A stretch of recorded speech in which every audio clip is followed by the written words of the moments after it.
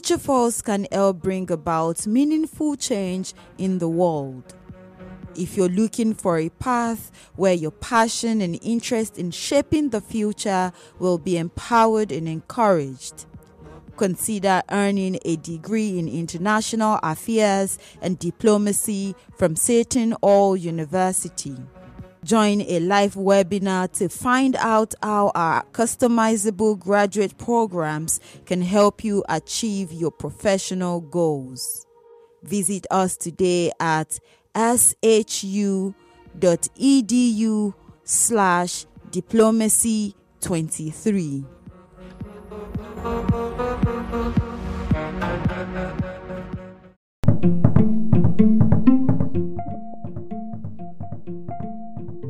On today's episode of Unscripted, we speak to jazz saxophonist and Switzerland's permanent representative to the United Nations, Ambassador Pascale Baeriswyl, as she takes charge of the Security Council this month.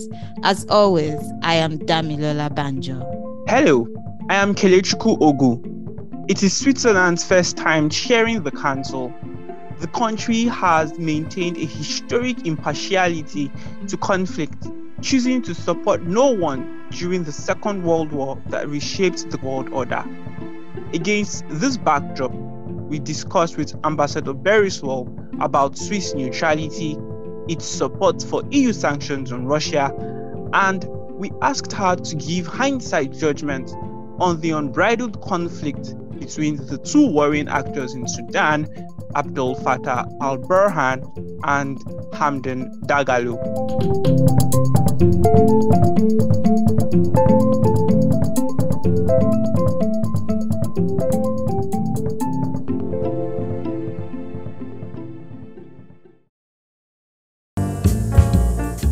But before we get into diplomacy and everything UN, let's take a quick detour. Let's talk jazz. The genre might have started in New Orleans, but today, New York City is defined as the jazz capital of the world. How does it feel to have a jazz saxophonist from Switzerland across the Atlantic to work and to wind down at a jazz club?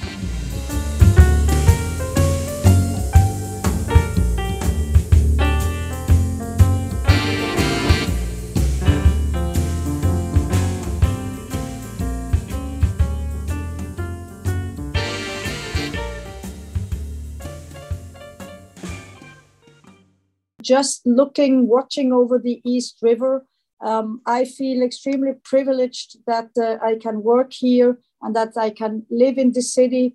And being a passionate jazz saxophone player, New York is, of course, not the worst place in the world to be and to listen to the most wonderful artists, which are all here in that crazy city. So I am very lucky and privileged to be here with my team and to work at the United Nations. Into the Security Council we go.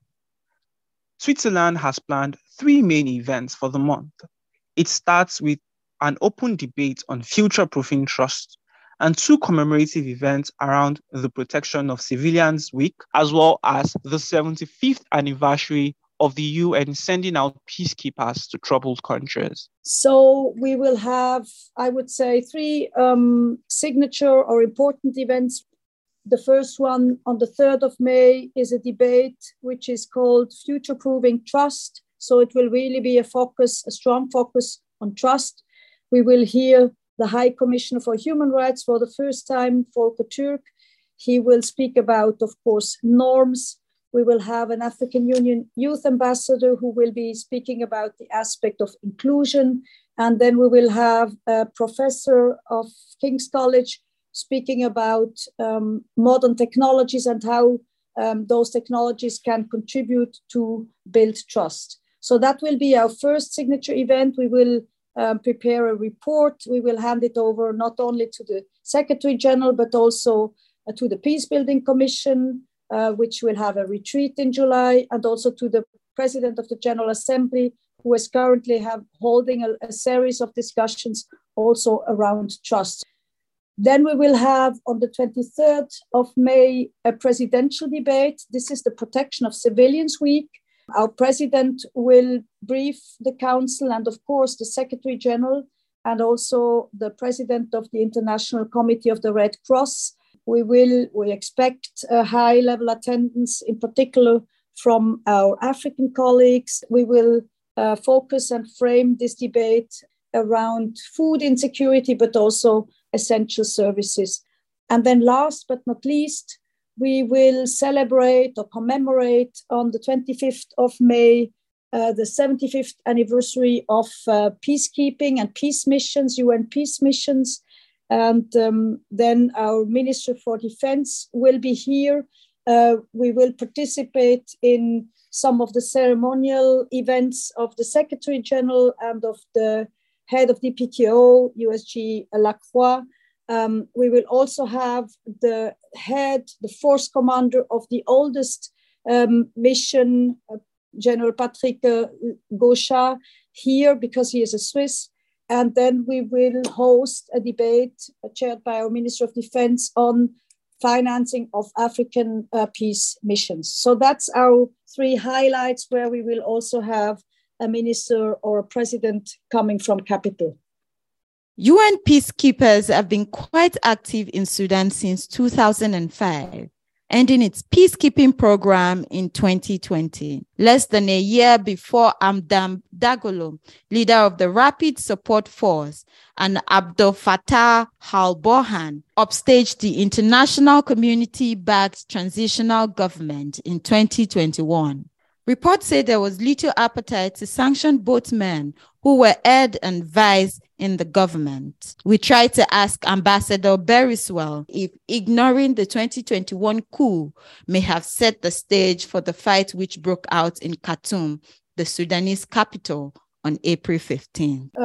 It's very difficult to judge, but what I think is something which is common to all conflicts again and again, if perpetrators in a conflict situation are not made accountable for what they have been doing in the past, it is very difficult first for a society to heal, but also to prevent further violations. And this is not only the case in Darfur, where for so many years we had also the International Criminal Court trying to take those responsible to justice.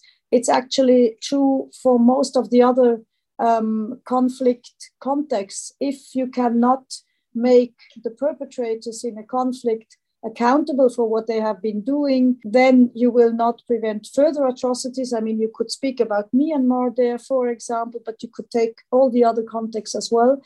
And then it is also very difficult for a society to heal and build a prosperous future. So this is also a long-standing engagement of my country for the International Criminal Court, but also for all other forms of investigation into human rights violations, into atrocity crimes. And in fact, we have even a current initiative with regard to countries on the Security Council. So we developed a code of conduct that countries, when they are sitting on the Security Council or permanent members, should never vote against the resolution if this resolution can prevent atrocity crimes from happening.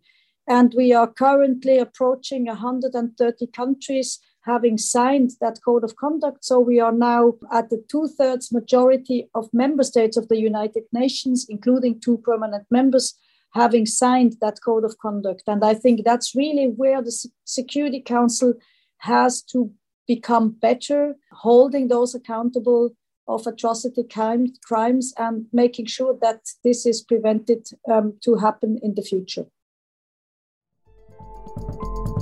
We'll be right back. Are you looking for a talk show featuring leading global voices? Do you want to learn more about how international issues directly affect people locally? Global Connections Television presents the insights of global influencers at no cost to viewers and programmers. GCTV is independently produced and reaches more than 70 million potential viewers worldwide each week. The show covers everything from human rights to climate change, from peace and security to empowering women and girls. It features guests such as Dr. Jane Goodall, former UN High Commissioner for Human Rights Mary Robinson, and Peter Yarrow of Peter, Paul, and Mary. The show also hosts expert voices from the private sector, academia, and labor and environmental movements. GCTV is available to public television media outlets, universities, and service clubs for distribution. To watch the show or find out more, click the link in our episode description. Now, back to the show.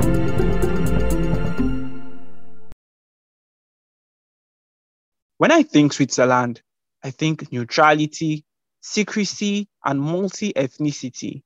Switzerland has been so neutral, it stayed passive when its neighbor Germany tried to take over the world. But Ambassador Baeriswyl says Switzerland values upholding international human rights laws over and above its famed neutrality. Is it correct to say that Switzerland is taking more stands either or not on issues? No, I think we cannot say that. And I'm really grateful that you give me the opportunity to explain a little bit what it is all about when we speak about Swiss neutrality or other forms of neutrality. Now, if you look at the concept with a closer look, there is a legal part of neutrality, which is based on the Hague Conventions. And the Hague Conventions say that you have to treat two conflict parties exactly in the same way. And Switzerland has adopted that always and is doing that also in the current context within a war context. When then we speak about violations of international law, of human rights law, Switzerland has never been indifferent. We have always been speaking up in many, many other contexts of the world. So that is not something new. Ambassador Baeriswyl says a country's respect for international law is why it joined the EU to sanction Russia. So maybe Swiss neutrality might not come to play in resolving the Russia-Ukraine war. I think what surprised people a year ago after this terrible war started, and that's where we had most often the opportunity to explain neutrality, is that we took over, that we followed the EU sanctions. Since the end of the Cold War, Switzerland for nearly 30 years has been following EU sanctions whenever it came to a flagrant violation of international law. So neutrality for a state does not mean that you do not take position. Neutrality in our case, and it has been a long, long tradition for hundreds of years, neutrality means that you are always basing your positions on international law and international humanitarian law. The sanctions imposed on Russia has made it hard for the country's grain and fertilizer to enter into the global market. I mean, PassBlue did a story on how just 20,000 tons of Russian fertilizer stock in Europe just got to Malawi, and that's out of 260,000. And it seems like Russia was forced to sell that fertilizer, to donate that fertilizer to charity rather, because it couldn't get into the market because the European countries involved were not allowing it. Insurance companies were not covering the flow of those fertilizers. Is there a case for the deal to be restructured in such a way that all countries benefit, because it benefits the world at the end of the day if Russian fertilizer flows freely in the market? And the countries that have sanctioned Russia, including, like you said, Switzerland, say food and agricultural products are not under that sanction. Listen, this is an agreement which the UN has with other countries, with Russia, but also other countries in between themselves. I cannot express myself, nor as Security Council incoming president, nor as the Swiss ambassador here, on the details, the technical ones, which are implemented and which are not implemented. So you must understand that this is something which is also quite technical. So I think this is really on the UN to make sure that the deal can be implemented. And I think they are working hard on that. Now the Switzerland has decided to join the highest decision-making body in the world. We asked its first president how she feels being the first person to do so. Can you share with us your feeling about being the first Security Council president from Switzerland? How does this feel? Listen, I'm not even sure it feels. I mean, I feel the somehow historic moment, but it's not my moment. It's the moment of team here, which is working really hard, and I think the feeling is that of joy that we can have that honor of working for the international community, show our solidarity in a really difficult time to be a strong voice also for international law. So I think we feel joy that we can have that honor, but we of course are also very conscious of how difficult this is going to be in such a busy month and with so many larger political questions and geopolitical tensions going on. And that's how this episode ends. We asked Ambassador Pascale Baeriswyl, the first Swiss president of the Security Council, about life in New York, the Black Sea grain deal, Swiss neutrality, and developments in Sudan. This episode was presented by Damilola Banjo and Kelechukwu Ogu. Kelechukwu Ogu was the producer. Music was by Poddington Bear, Chris Martin, and Jeff Harvey. Alison Leche was the fact checker, and Dulcie Linebach is the editor. This episode has been made possible with support from the Carnegie Corporation of New York, Open Society Foundation, and you, our generous readers. If you liked this episode, please share it with all your friends. Tag us on Twitter at @pass_blue and rate us on iTunes.